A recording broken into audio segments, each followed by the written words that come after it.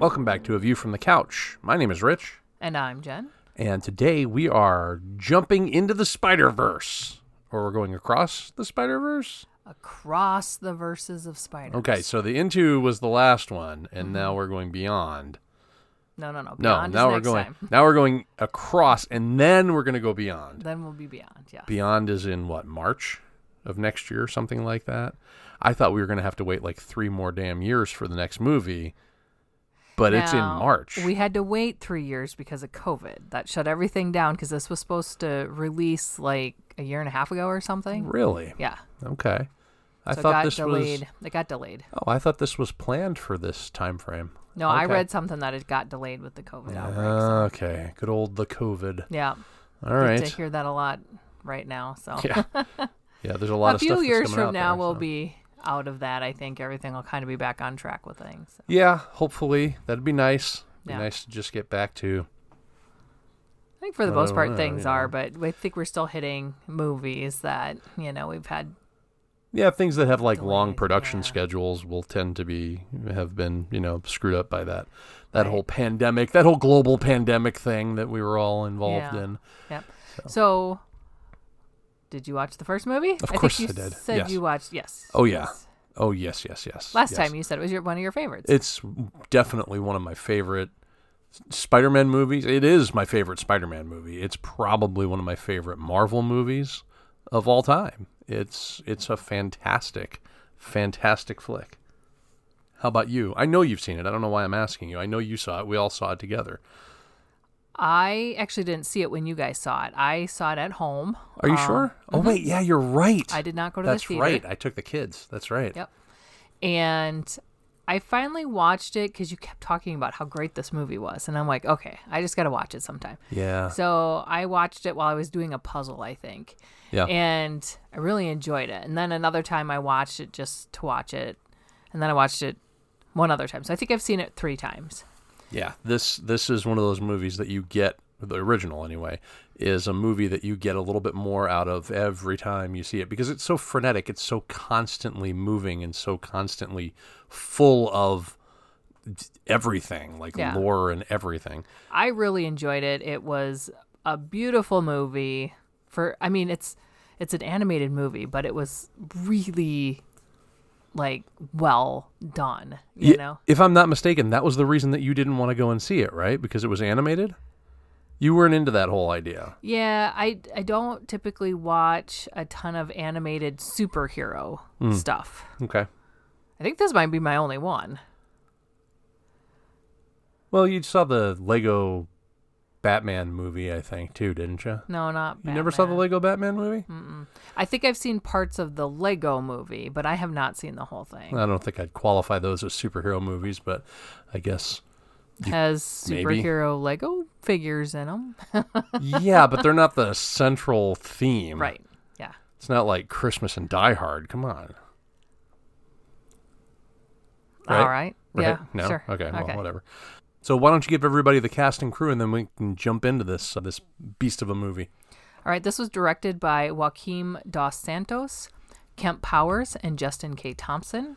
This was written by Phil Lord, Christopher Miller, and Dave Callahan. It stars Shamik Moore as Miles Morales, Haley Steinfeld as Gwen Stacy, Brian Tyree Henry as Jeff Morales, Luna Lauren Velez. Wait, as, Jeff? I think you're being way too personal calling him Jeff. Well, it's It's listed in- Officer Morales. Yeah, okay. Luna Lauren Velez as Rio Morales. She's from Dexter. Oh, is she? Yes, I knew her voice. Oh, yeah. She's the police captain in Dexter. Yeah. Okay. Yep. Yes. Jake Johnson as Peter B. Parker, I think it is. Yes. Yeah. Oscar Isaac as Miguel O'Hara. Oscar Isaac all over every sci-fi movie everywhere. What's up with that? Making That the dude, rounds. he's got his own little multiverse, Yeah, he does. right? And then we have Jason Schwartzman as Spot. Spot, which is, man, that's a random character. Like, he's a joke in the comics. It made me think of these villains that James Gunn pulled into the Suicide Squad Probably movie. because of Polka Dot Man. Polka but Dot Man, and not necessarily that it's circles, but it's just like a goofy character thing. Yeah, you know? he's really random. They gave him a bit of a glow up for this movie, to be honest with you. This is not a character that I would immediately go to as a Spider-Man villain. So they reached deep into the coffers of the Spider-Man universe and came up with this random character from I think he's only appeared in a couple of Spider-Man comics. Maybe I think he was in Marvel Zombies, and I think he was in Ultimate Spider-Man as a joke at one point because they were riffing on stuff. But I mean, yeah. So like this guy he's kind of a flyover country when it comes to villains, you know? Sure. So Now, before you get into the plot here, they finished production on this film on May 20th of 2023, and it was released on June 1st of 2023. So they were working on this almost up to release date. This has around 280 Spider-Man characters. Spider-Man? This has around 280 Spider-Man characters. Or spider characters, because the cat's not a man. That's true. Neither is the Tyrannosaurus Rex. And it takes place over 6 different universes. Yes. So, Yes, it does. And in fact, they visit the MCU at one point, which they designate correctly as Earth 19999. Thank you, Sony, for giving it its real designation. 616 is comic universe, people. You don't get to co-opt that. 19999 is the MCU. Live with it. Learn to love it. You get your designation as you get your designation. That's it. Period. You don't get to change it. Anyway. okay. All right. Why don't we go into the story here? I'm big on that. You know, I think you're like, oh, what a dork, what a nerd. But the truth is, without those designations, you wouldn't know what the fuck you were talking about. No, there's too many. Yeah. It's very confusing. And when you start changing designations, now all of a sudden, 70 years of Marvel Comics is like confused with MCU stuff. No. Keep your designations off my designations, and I'll keep my designations off your designations, and that's how it should be. Don't be messing with other people's. Never rub another man's designation. All right. That's from Batman, only it's rhubarb. Anyway, Okay. so you said, should we talk about the movie? Yes. I think we should. Let's do that. So, after her adventures with Miles and the other spider beings from Into the Spider-Verse, namely Spider-Man Noir, Peter Parker, the Spectacular Spider-Ham, Penny Parker, and Peter B. Parker, Gwen Stacy, otherwise known as Spider-Woman, has been looking for a way to fit in her universe while fighting crime, and she misses her friends, especially Miles, with whom she shared a deep connection. One that's not unlike the one that she had with her best friend Peter Parker, but she had to fight and kill him after he transformed into the Lizard. Now, she didn't know he was a lizard when she killed him, and she didn't intend to kill him. No, I think that was an accident. But she carries the weight of that on her shoulders. Now, they hinted at this in the first one, that her best friend died. They didn't say how. I think this gives Gwen's character a lot of weight here. She accidentally killed her best friend who was only trying to be as cool as she was with her powers. You know? Thought that was really cool. But thinking that Spider-Woman is at fault for killing Peter, Gwen's dad, Police Captain George Stacy, pursues her relentlessly. One day, both Gwen and her dad hear a call to try and contain the Vulture, who is in the Guggenheim Museum. But this is no ordinary Vulture. He's from a Renaissance dimension where like everything is still the 15th century or something. I don't know. Yeah, so he's basically like a paper drawing. He's got it's Look-alike, yeah. it's a very Leonardo da Vinci looking. Yeah. contraption that he's wearing. So much so that, like, when he's moving around and different things happen, you kind of get those grid lines that are in those drawings. Yep. And, like, the old lettering and stuff on there. So they, like, pull that whole visual into his character and his movements. I think that's one of the things that I like the most about these movies is that, and I say these movies because they both did this, is that each character has their own visual style. Each character has their own, like, and in this movie, especially because we go into multiple worlds, we see that in those different worlds. For example, Gwen's world that we're in right now is all watercolors, which is fantastic because if you look at her original comic, like a lot of the covers have this like watercolory look to them on the on the front of the book. Just really cool that they're tying it back like that. Well, and I kind of felt like, you know, besides the watercolor look, like her room and stuff was very dark and gloomy, and it kind of gave me the feeling of someone who's down and, you know, it kind of helps you get the feeling of what she's feeling. Yeah, I think definitely. with their coloring that they were doing there. Definitely. And I mean, even one of the great things is that they use that color for expression as well, because there's this point where she gives her dad a hug, and it's this sudden burst of love for her dad, and the watercolor behind them spreads like, you know, like a warmth. Very, very cool. I really, really love the style of this film and the film previous. Where was I? Oh, yes. We're talking about the vulture. But so while Gwen is attempting to subdue this vulture, a portal opens and Spider-Man 2099 from the very end of the last movie, in a different costume though this time, and Jess Drew, also known as Spider-Woman, appear, and they help Gwen. I'm just going to say real quick, I think I found my new favorite spider person. Jess Drew?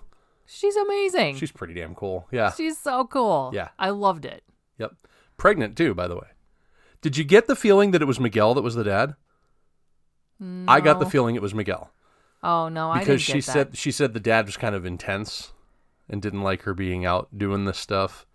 And Miguel was kind of intense and didn't really want her putting herself out there like that. No, I didn't get that because I felt like he's kind of an asshat. And He is kind of an asshat. and I don't know. It didn't seem to me like he had the ability to have that kind of emotion for somebody. So I don't know. I guess that never crossed my mind. I mean, it's not impossible. It just did not cross my mind. All right, fair enough. So these two help Gwen tackle the transdimensional vulture, and Jess is impressed with Gwen's skills and lobbies for Miguel to let her join their team. Miguel is Spider-Man 2099. Miguel O'Hara is the character's name. They're interrupted by Captain Stacy, and because he's trying to arrest his daughter, she unmasks herself in front of him, but he still plans to arrest her. So Miguel traps Captain Stacy in some kind of stasis field or something, and gives Gwen a chance to work with him and Jess on this transdimensional spider society, is what it's called. And he gives her a wrist device that allows her to travel from dimension to dimension without glitching like Peter B was doing when he was in Miles's universe. Actually, well, all of them were doing that, weren't they, last time? Yeah. So meanwhile, on Miles's Earth, which is Earth 1610, now Earth 1610 is the ultimate universe in the comics. I appreciate the nod, but I really, really wish they would have given it its own designation because, again, you're cross-pollinating your media types. And there's going to be a moment where we're going to see multiple types of Mileses and Peters from multiple universes, but none of them are print. Every single one of them is some sort of a film version of these spider characters, right? I feel like I just wish they would have done that. They don't make a big deal out of it. They're not like, woo, and 1610 doesn't have the same rich history that 616 has, the original Marvel universe, comic universe has. So I'm not as like pissy about it, but I appreciate that they gave it a nod, because that's where Miles is originally from. The original Miles Morales, the comic book Miles Morales, is from the Ultimate Universe, and he ends up in the mainstream Marvel universe. So Yeah. So, but our Miles is struggling to balance his school life, his social life, and crime fighting. And on his way to visit with a guidance counselor and his parents, he is sidetracked by the villain Spot, which we've already talked about. He claims to be Spidey's nemesis, which I thought was pretty funny. It seemed right away that he was begging to be a nemesis, like he just really wanted validation. By the end of this, we're gonna understand exactly what he means by that, though. So Miles takes care of him, and then he meets with the guidance counselor, but he has to cut that short because he sees that Spot has escaped out the window, and so he takes off real quick. So the introduction to Spot was kind of funny because he's able to move his arms and whatnot through these spots, and you get some kind of goofy punching things through holes and all that. It's just kind of silly. So it was kind of fun to see. Yeah, that's the thing about this character is, and I've only ever read these couple issues that he's in like one time. But as I recall, he's not a major problem for Spider-Man. Like, now, in the comics, does he have the ability to do this interdimensional stuff that he's doing? No, that's what I'm talking Okay. about. They gave this dude a glow up. Yeah, so I was gonna say, I'm guessing they were trying to go with a character that they could reasonably make deal with this interdimensional stuff. Yeah. So yeah. Yep, absolutely. I 100% agree with that. Miles follows Spot to Alchemax, and Miles is confronted by the villain who tells him that he was once known as Dr. Jonathan Owen, a scientist at the Alchemax facility that Peter and Miles robbed in the previous film. And when the collider was destroyed at the end of that film, On's body was infused with the chemical that caused his skin to turn white and create these portals. And Miles helps the villain kick himself into one of his portals, where he ends up in this void, and he visits portals all across the multiverse. He visits the Venomverse, he visits the MCU, he visits a Lego Spider-Man universe, which was pretty funny. I thought that was amusing anyway. Did you notice that J. Jonah Jameson was played by J.K. Simmons in the Lego universe one? Yeah, and then I think there's one other spot too. Yep. They use his voice too. So I'm of the feeling that this guy, while across different universes, some of these people are different in each universe, he's still the same. He's still the same across the universes. My theory is that J. Jonah Jameson is a Watcher. Ah. That's my theory. Although he interferes an awful lot for a Watcher, so maybe I'm stretching because I'm trying to figure out why he's the same guy every time. But that's because he nails the role every that's time. really that's the only explanation that we need, right? You try and put somebody else in that role, and people will be like, it's not the same. He's not as good as that guy. Yeah. J.K. Simmons is J. Jonah Jameson. So when we're watching this movie and they get to the Venom universe, I had no idea what universe that was. Oh, really? I was like, where are we now? I'm assuming this is supposed to be somewhere. Yeah.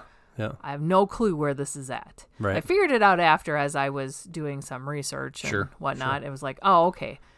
But I do like that they pull in some of these actors, and so we're kind of connecting outside of, we're connecting to the MCU, we're connecting to the Sony movies. Yep. We're connecting to different cartoons out there. We're connecting lots of stuff in this movie. Now, Donald Glover is from the MCU. Yeah. He played who was eventually going to become, or would have become, or should have become, the Prowler. Yep. In that universe, and in this movie, he's wearing the Prowler outfit.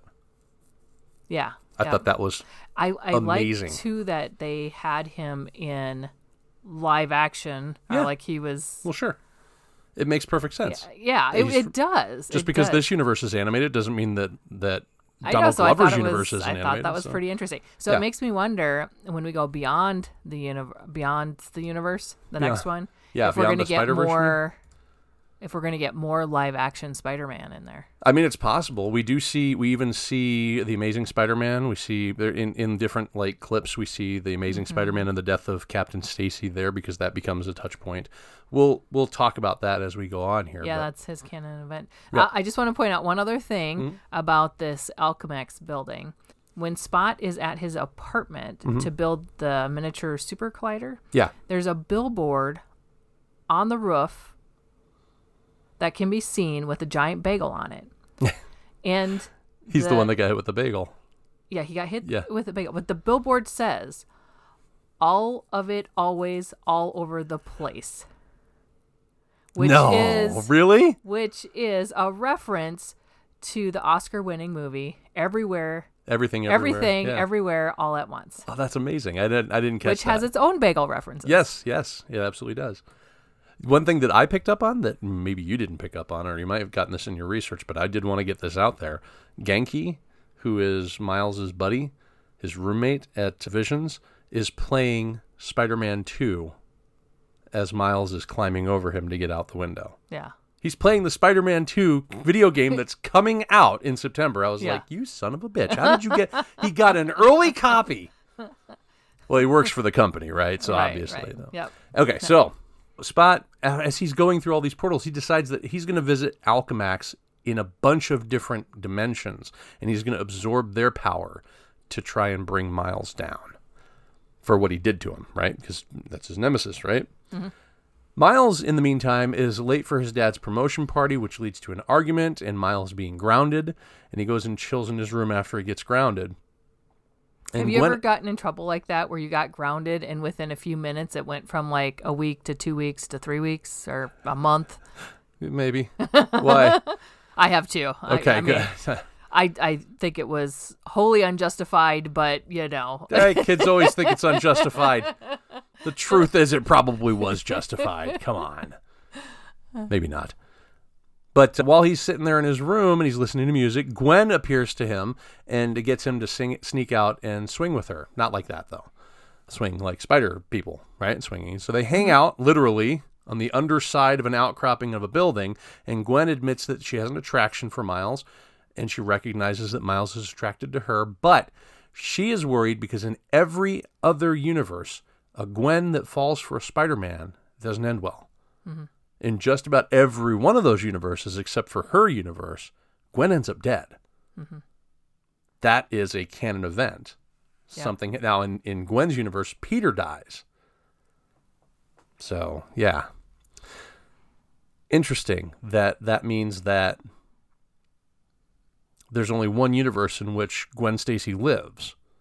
Mm-hmm. That's sad. I love Gwen Stacy. Yeah.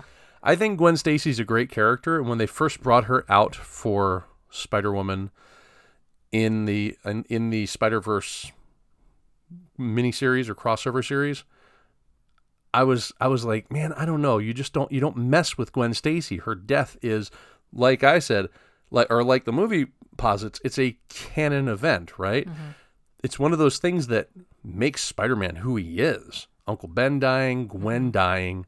These are the things that push him, that drive him, you know? Yeah, it is. And so it was hard for me to get my head around that, but the more I see of Gwen as Spider-Woman, the more I love her. Mm-hmm. The more I absolutely love this character, and I want to read more of her stuff. So I am going to go back, and I'm going to reread that Spider-Verse series. I want to read her series that she had. She has had like 2 or 3 different runs, and I want to read those. But yeah, I think this movie has kind of given me a new look at Gwen as a character. And as I think it's easier to swallow because she's from another universe. She's from Earth 65, so probably a little easier to handle than the 616 universe's character coming back to life and becoming Spider-Woman. So right. Anyway, but I digress. Heading back to the party, Gwen meets Rio and Jefferson, or Officer Morales, and they're unimpressed with her, but Rio ends up having a heart-to-heart with Miles and tells him that he should follow his heart, which leads him to apparently stalking Gwen. He wants to see what she's here for. She's here for a reason, obviously. And turns out she's been tracking the Spot. Is it the Spot or just Spot? I can't remember. It's just Spot, right? I think it's just Spot. Okay, well, I called him the Spot. That's okay. He's pretty well unknown. I can call him whatever I want at this point. He should just be happy that I'm recognizing that he exists. The Spot. So she gets called to another dimension because they have a sighting of Spot. And the portal is still open, and Miles, feeling that Spot is his responsibility and also feeling like he should go and maybe protect Gwen. Mm-hmm. Although, does she need protecting? She's a badass. No. But he feels like he should, so he jumps into the portal himself. And he ends up in Mumbattan? Yeah, it's a mix of Mumbai and Manhattan. Okay, but I am saying that correct, right? Mumbattan? I think so. Okay. Yeah. It's an Indian-inspired universe, which has its own Spider-Man, Pavatar Prabhakar. I don't know if I'm saying that correctly, and I apologize. I'm probably not. Also, I'm probably white-guying that 100%, and I apologize. I love this Spider-Man. He's fantastic. And what I really love about this is that when we first get Miles' introduction in this movie, he's picking on Spot for saying ATM machine because M is implied in the name. Yeah. And then this Spider-Man India is picking on Peter because picking on Miles because Miles says, let's go get some chai tea. And he's like, what do you mean chai tea? Chai means tea. It's like saying tea. So like they have this same personality quirk where I can relate to this. Yes, you I can relate to this. This is 100% you. Yes. I'm relating to both of these guys on a molecular level with this because ATM implies machine. I didn't know chai meant tea, but I will never again say chai tea in my life. I'm going to say, would you like some chai? Or would you like some tea? Not that I ever have an option to say that very much, but if I ever do, it's in my head now. It's never going anywhere. So the three of them team up and they chase Spot to the Alchemax Collider. And while trying to break through Spot's force field, Miles is overshadowed by Hobie Brown, the Spider-Punk, who is this punk-inspired, anti-authoritarian, rule-breaker kind of Spider-Man. And I love him. This one is a cool guy, too. I like the way they drew him. And they changed up his framing, I guess. So, like, the framing on here to make him look a lot more choppy. Yeah. So he doesn't have as smooth of a look to him. Now, is this one based off of a comic, too? I think he's in that Spider-Verse, the Edge of the Spider-Verse series, but okay. I don't know enough about him. I don't know much about him at all, honestly. Okay. So I thought he was pretty cool. I liked him. Sweet. Yeah, I thought he was fantastic. He was really, really cool. Like, he has all the best lines when they're at the Spider-Man headquarters. Mm-hmm. Like, he's got all the best lines.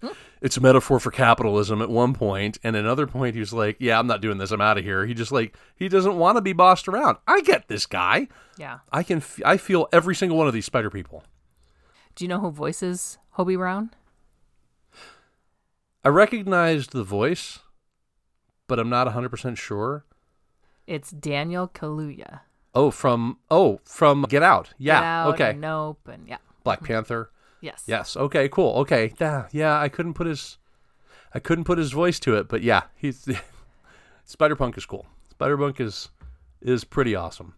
So these guys aren't able to stop Spot. He causes the collider to explode, and then there's damage happening everywhere. So they swing out into the city to try and save people.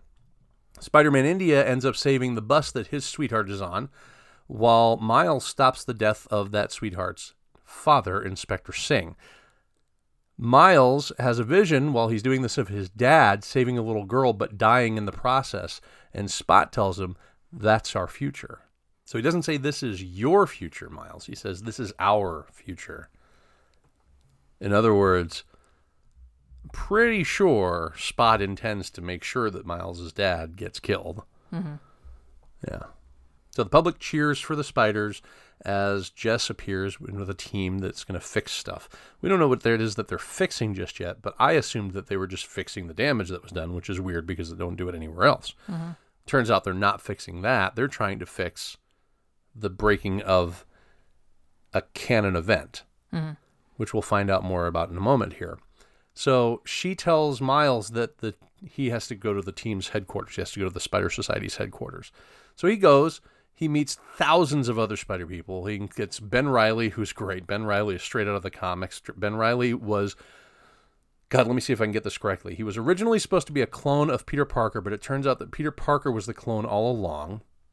He's the clone of Ben Reilly.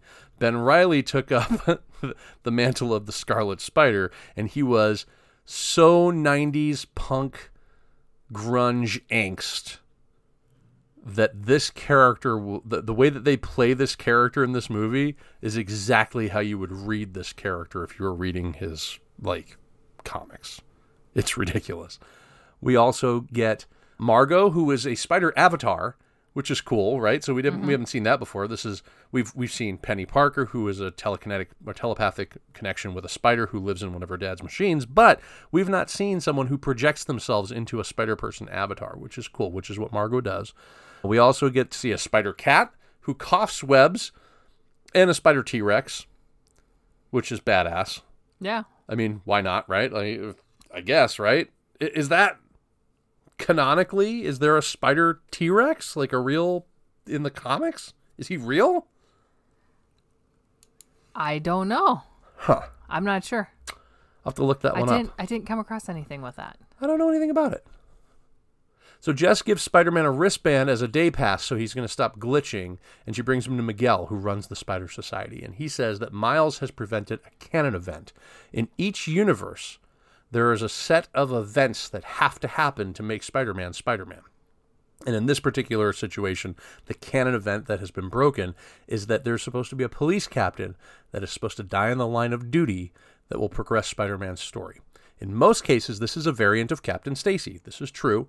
Captain Stacy dies in every version of Spider-Man's story that I've ever seen. Gwen's dad. In Miles' case, it's supposed to be his dad. And Spider-Man India's was Inspector Singh, the person that Miles had saved. That was the canon event that they broke, or that Miles broke. And he explains that tampering with canon events can have devastating consequences. He tells this story about how, he went into another universe to experience living with a family. And it disrupted that universe, and everybody died. So my question is, how does he know it's not him going into the universe and doing that versus the canon event not happening? Well, I think that's where they're going with this. Okay.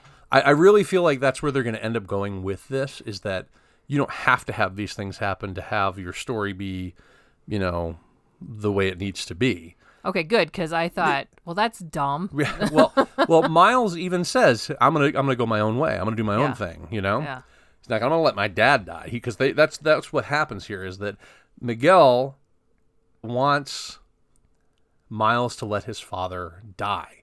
So Miles tries to escape, but he's trapped by Miguel temporarily. Miles breaks out and leads a chase away from the HQ, with Miguel leading the chase. Now, he breaks out because of how Hobie taught him to use his hands, not his fingers, and then kind of mimic the moment. So he's helping him get out. Yes, he is. Yeah. Oh, Hobie's helping this whole thing. He is a freaking anarchist, and I love it. Mm-hmm. And because later we're going to see that he's messing around outside of this universe, outside of the Spider Society's headquarters. He's doing other stuff because he leaves. By this point, he's gone. He noped out of there. He's like, I'm not going to be a part of this. I'm out. Yeah, and what person is going to really expect a kid to allow their parent to die? Right. Okay, you're just being really unreasonable at this point. Yeah. Yep. So Miguel catches up to Miles, and he tells Miles that Miles himself is an anomaly. The spider that bit Miles was from Earth 42, not Miles's universe 1610. And since it bit Miles, there is no Spider-Man on Earth 42, which leaves them at a disadvantage. Both Peter B. and Gwen knew that this was true, but they never told Miles. That kind of is like a betrayal for him, because he figured it out. He figures that's why they're not coming to see him. That's why they never visited him, because he's an anomaly. He's not supposed to be there. Miles revealed, though, that he intended to draw as many spider people away from the headquarters as possible, and then he zaps Miguel with his venom strike, and he heads back to the HQ, where he gets sent back to his universe by Margot's avatar just as Miguel and the other spiders appear. Now, Miguel punishes Gwen by taking her wrist device and sending her back to her dimension because she was helping Miles, or she was facilitating this because she went to Miles's universe. Mm-hmm. Even though she was hunting Spot, which is what they were supposed to be doing, right? Yeah. So she didn't go, although it's probably she could have gone and not contacted him. Right. Maybe that's why he was so pissed off at her, but minor quibble, I think. So when she's back on Earth 65, Gwen and her dad kind of reconcile. This is where we get that hug where the watercolor spreads behind them in this nice warm hug, right? So cool. Just really, really beautiful, like artistic method for the animation in this film on all levels.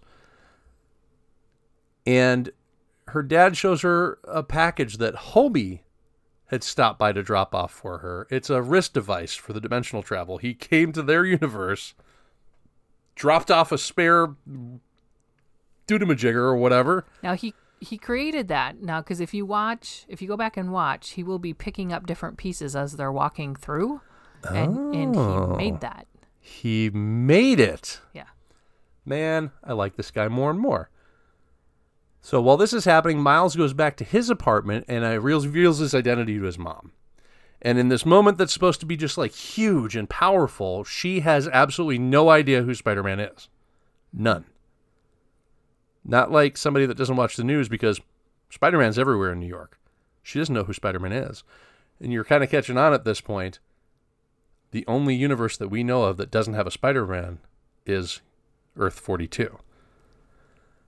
That's where Gwen is. Or that's not where Gwen is, excuse me. That's where Miles is. So, Gwen... Wait. But Miles's world doesn't have a Spider-Man either, right? Miles's world has him. Oh, we're talking about Peter Parker versus Miles Morales. Okay, yep. I got you. Miles I'm getting confused with all the different Spider-Man. That's okay. Miles's universe was supposed to have no more Spider-Man after blonde Peter Parker died. After his Peter Parker died. Right. Yeah. Okay. The only reason That's right. The only reason that spider got into his universe was because of the messing around with the collider that the Kingpin and his henchmen were doing. Right. So, okay. Yeah. So Gwen has jumped into Miles's dimension. She goes to his room and he's not there. And Miles discovers that his Uncle Aaron is still alive, which means that he jumped into the wrong universe. Specifically, Earth 42. He doesn't really make that connection just yet, but he will very quickly. While Gwen is on his Earth with no idea where Miles is. She meets with Rio and Jefferson and vows that she will find Miles. And Miles goes in Earth 42. He goes and joins his Uncle Aaron on a quote-unquote job, which we're quickly learning is probably going to be some sort of crime. But he gets knocked out, and he wakens to find himself tied to a heavy bag and coming face-to-face with the Prowler. Not Uncle Aaron, but that universe is Miles Morales. Our Miles appears to be gearing up to use his Venom Strike to break out of the chains, but then they cut. And we get to see Gwen assembling a team of spider people to go and rescue Miles. They include Peter B., Hobie, Spider-Man India, Margot, Spider-Man Noir, Spider-Ham, and Penny Parker. They're all coming back in the next movie. But as they're gearing up to go and find Miles, they're going to go beyond the Spider-Verse, I'm assuming, to find Miles. Spot arrives and prepares to go after Jefferson. Mm-hmm. And we don't know what's going to happen after that because it's to be continued, and there's no after credits or mid credits or anything. I'm okay with that. Not everything has to have. No, those. I know. Yeah, I know. I'm just saying, like, that's it. They leave you there. They leave you right there at the end, right there hanging, because he is literally in peril. This is like Batman 66. Come back, same bat time, same bat channel, because you're going to have to find out if he gets out. I'm assuming he will. Yeah. It's Miles, man. He's got to get out. Right. Right? Yep. Mm-hmm. Yeah. Absolutely. Yes. So, a couple things. They refer to the canon event of Captain Stacy dying as ASM 90. Amazing Spider-Man issue 90 is the issue that Captain Stacy dies in. Okay. So that's the issue number that Captain Stacy dies. And we get to see, like we talked about before, we saw Captain Stacy dying from Amazing Spider-Man. We get to see all these different things when we go and we visit the spider things. We see Ben with Tobey Maguire Spider-Man. Yes. Like he's on the ground. We don't see Tobey Maguire, but we do. Yeah, we do. Oh, we do? He's in there. Yes, he is. Okay. Yes, he is. But we absolutely. see that Ben. Yep. On Ben the ground. Parker dying. Yeah. Yep. So I liked that they had the mix of stuff we've seen on screen to, I'm guessing, stuff that's been in the comics. Oh, yes. Referenced in here. So it's kind of tying it all together. Yes. So I have a question for you. Mm-hmm. Do you think Jefferson's going to die in the next movie? Not do you think Miles is going to allow it to happen, but do you think he's going to end up dying? Possibly. I think he is. And I think it's going to be a situation where Miles is going to arrive just a moment too late. They're never going to allow Miles to let it happen. No. Because that's some serious supervillain shit, right? Miguel is giving off some serious supervillain vibes, not superhero. He's seriously turning villain here, right? Yeah.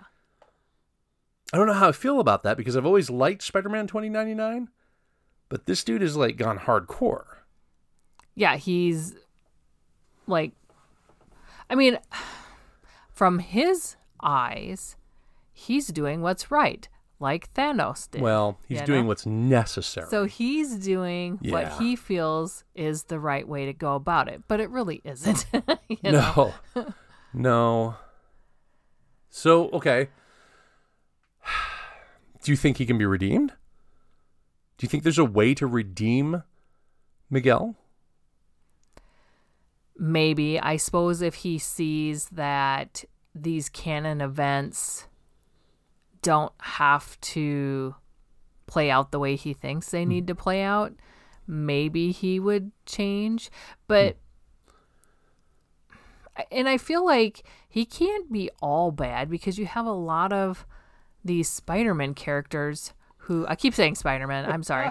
These Respect the hyphen, lady. These Spider-Man characters. Yeah. We see a lot of them that actually still listen to him and look up to him True. and follow him. Yeah. And these are all, I'm assuming, respected Spider-Man characters. And so at some point, maybe he had to be an okay dude.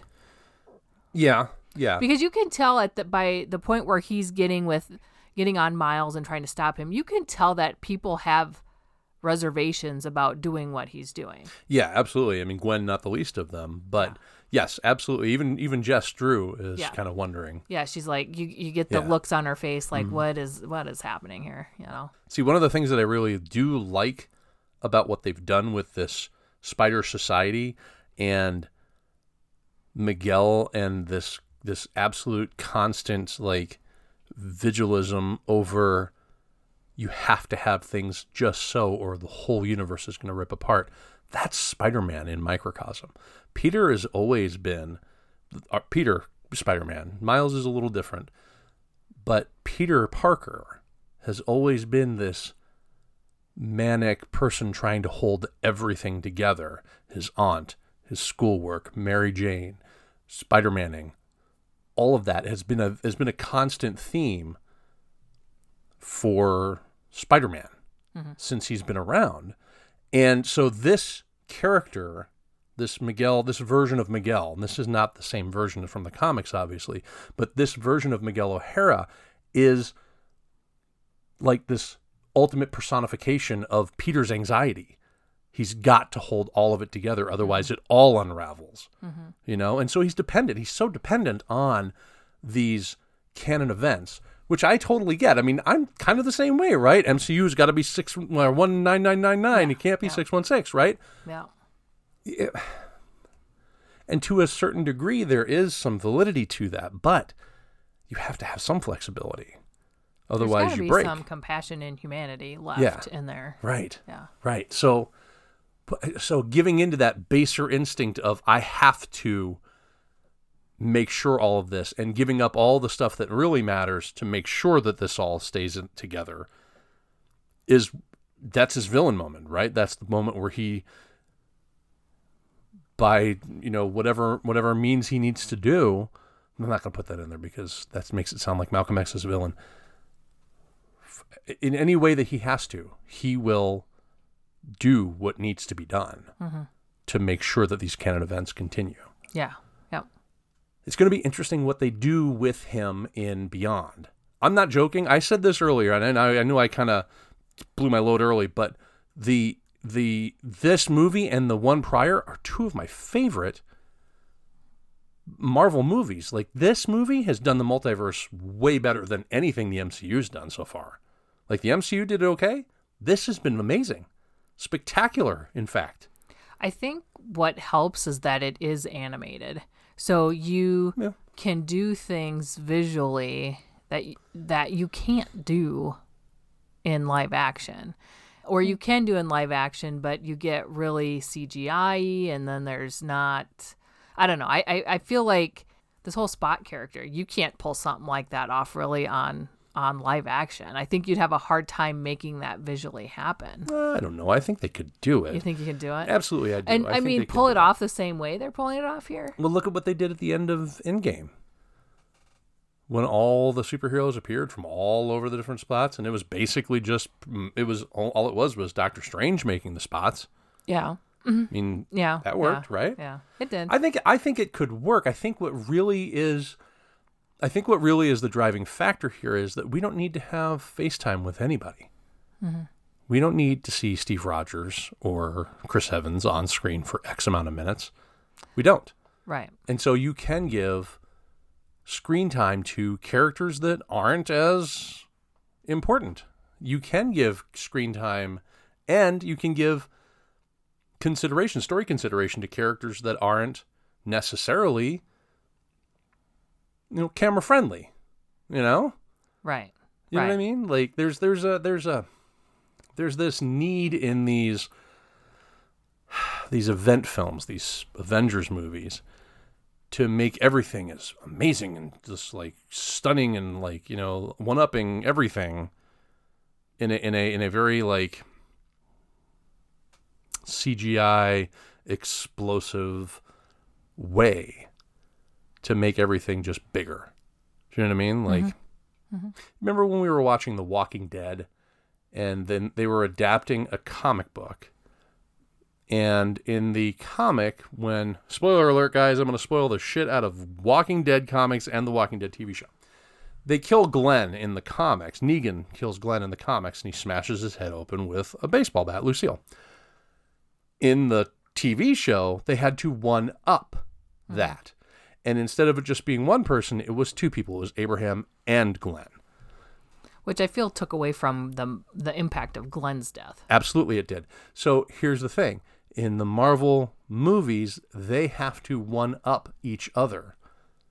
Do you know what I mean? It feels very much like they've got to make it bigger, better, stronger, faster. This feels like they have a story that they were going to tell from point A to point B, and this is just how this is going to flow.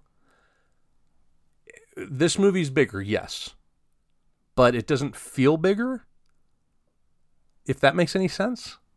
It still feels like a movie about a kid in the end. You know what I mean? Or a couple of kids, really. Yeah. Gwen and Miles. Sure. I see where you're coming with that, but I do think it feels a lot bigger. There was lots of, other dimension stuff happening and lots of other Spider-Man. And I mean, there's just so much happening on the screen. So it's definitely, to me, felt like we are in a bigger world now. Yes, but when you narrow it down, you can narrow it down to just Gwen and Miles' story if you needed to. You know what I mean? Sure. You don't have to, like in the Avengers films, especially those first 6 films or whatever, you felt like you had to watch all of it to get the full story. You know what I mean? This feels like it's a self-contained story in 3 movies, or will be in 3 movies. Yeah. I don't think they're planning on making this like this big MCU thing like the MCU did. So. Well, they weren't planning on making the big MCU thing a big MCU thing until Disney took over anyway. They're able to do that, saying this is the story I want to tell. We want to tell it in 3 movies. Here we go. Right. Yeah. I don't know. There's just something about it that feels a little more personal, a little more face-to-face than these big Avengers movies. At least the later big Avengers movies. The early ones, like Iron Man, Hulk, Thor, they felt a little more personal. They felt a little more... what's the word for it, really? A little more intimate. A little more intimate. Yeah. Yeah. I would say even as far as Age of Ultron, they felt intimate. And I think once you got to Age of Ultron is when it kind of gets a little out of hand with like the world building. Mm-hmm. Sure. So I don't know. But anyway, yeah, I love the world building in this movie, and I love the world building in the movie prior. I cannot wait to find out what happens. I haven't had this much of a reaction to a film that ended with a to be continued since Infinity War, which I know you might think I was bashing on, but I loved Infinity War and I loved Endgame. I thought they were both great films. I thought those first 26 films were great. The problem is that the films that came after, that they really started to get scattered. Right. Anyway. They had no focus after that. So, yep. All right. So do you have any other notes? Do you have anything else you want to talk about? Nope. I think I got through everything. No alternate casting or anything like that? No. No? All right. So why don't we do our thing then? Let's keep Rent or Erase, Jen, and tell them why. All right. I did not like this movie as much as you did. Wow. Really? I still enjoyed it, I think. There were parts of it where there was just so much stuff happening that my brain started shutting down. Like, I couldn't focus on it. Like, Wow. It was just, it was color. This is happening, that's happening. And then you've got all these different Spider-Man people that I think if you're a comic fan, you're going to get more out of it. Like, I'm like, who the hell are all these people? And like the whole Venom thing, I don't even know what the hell that was, Yeah. you know? And so I was like, okay, who the hell's this person and why do I care, you know? Yeah. And so for me, I was definitely not as connected to this as you were. And like I said, once we got into some of the actiony stuff and like even the part where you were talking about where Gwen Stacy's hugging her dad and there was all that watercolor stuff happening, it was just so much at that point. There was so much happening on the screen that almost pushed me over the edge. Like I can't comprehend this right now. Like my brain is just not clicking with this. Okay. And it was almost giving me a headache. Like it was Really? just too much stuff. But I still think the story was good. And I feel like I want to watch this again though, because it very well could be maybe I wasn't in the right headspace. Maybe I wasn't understanding what all was happening. Because now that I've done some research and stuff, I can kind of connect a little bit more of this. And so maybe I might get a little bit more out of it. Also, when we're going to do this podcast, I ended up watching some videos ahead of time because I couldn't remember some of the movie. Oh, wow. And I Really? think, again, it had to do with, I really feel like my brain was kind of shutting off because there was just so much happening that my brain couldn't register it that fast, which I know is weird. I've never had this happen to me before. So as of this viewing right now, this is a rent for me because I walked out of that being like, okay, well, I just watched a movie.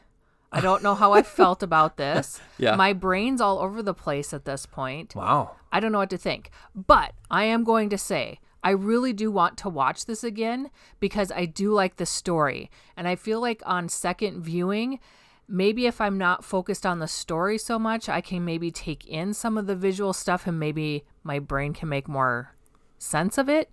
Sure. And then I might move it to keep, honestly, because that happens sometimes. Sometimes Sure, on a yeah. second viewing, I like it a lot more. Sometimes I hate it more, but you know, my opinion can change. But as a first viewing, I'm going to go with a very solid Rent. Wow. And we already know what you're doing. Yeah, you definitely know what I'm doing. This is not just a keep. This is I'm going to buy the collector's edition when this comes out, but I'm going to wait for the third movie because I'm going to buy the whole damn thing in one Buy box the set. fancy set. Oh yeah, I want the fancy set, whatever the special thingy is that comes with it. Yeah.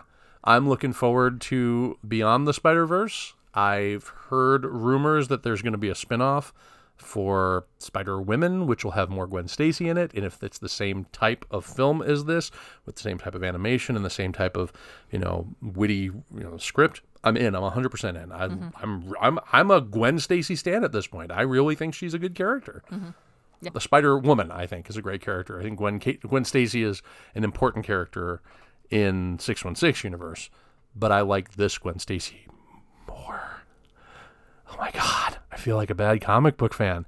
I like the Spider-Gwen Stacy more than traditional Gwen Stacy, and I feel like a bad person for saying that. Nah. Wow. Yes, geez, okay. I really am. I'm sorry that you had that experience. I really thought that you would like this movie. As I'm watching this, I'm like, she's got to love this. This is so much like the original, and it's like more of the original. So yeah, there was just so much. I mean, you know what I'm talking about, though, in some of those scenes where there's just so much. Oh, yeah. We're flashing between the different art types. Yeah. So like the different artistic types, and Yep. then there's the different colors, and then there's all this stuff happening on the screen. So it was just like bam, bam, bam, bam, bam, bam, bam, and it's like I just couldn't comprehend what I was seeing. It was just happening so fast, and it was all so different. It wasn't like a lot happening, but I'm still looking at the same type of visual on the screen. It was like my brain was having to like stop, switch gears, and I just wasn't able to keep up with it. Now, I am going to say I was a little tired going into this, and so that's why I feel like maybe on second viewing it might click a little more for me. Okay. That, being able to comprehend all that. And I feel weird even saying it because I've really never had that happen before in a movie viewing, where it just stuff wasn't clicking fast enough in my brain to keep up with what was happening on the screen. Okay. Well, maybe you'll change your opinion. I might. We'll see. We will see. We will see. I did like it, though. It's not like I didn't like this. This is definitely not an erase. This is a very solid rent for me. Okay. Fair enough. I can't say I agree with you, but I see where you're coming from. I see where you're coming from. I really want to go back and watch this movie again. Like, I'm going to, too. I'm going to take our Miles to see it when he gets out of school. On the last day of school, we're going to go and see Across the Spider-Verse. So I'm very excited about that. I'm like, yes, I get to go and see this movie again. Yes. So, yeah. So, okay. So, man, whatever we're doing next is going to be a come down from this for me, I think. But what are we doing next? All right. Next week, we are going to our Be Kind Rewind. Okay, I take it back. And we are going to cover AI, artificial intelligence. Nice. Okay. This is an interesting Spielberg movie and an interesting Kubrick movie. We'll talk more about that, I think, when we get into it. Next week, right here on the couch. AI. It's going to be a little robot Pinocchio right here on the couch. Thanks for listening, everyone. You've been listening to A View from the Couch, a Space Moose Media podcast. You can interact with our hosts on Twitter by going to twitter.com/view_couch. You can also email us at aviewfromthecouch@yahoo.com. If you've enjoyed this episode, please help us get noticed by leaving a 5-star review on Apple Podcasts or the podcast platform of your choice. Thanks for listening.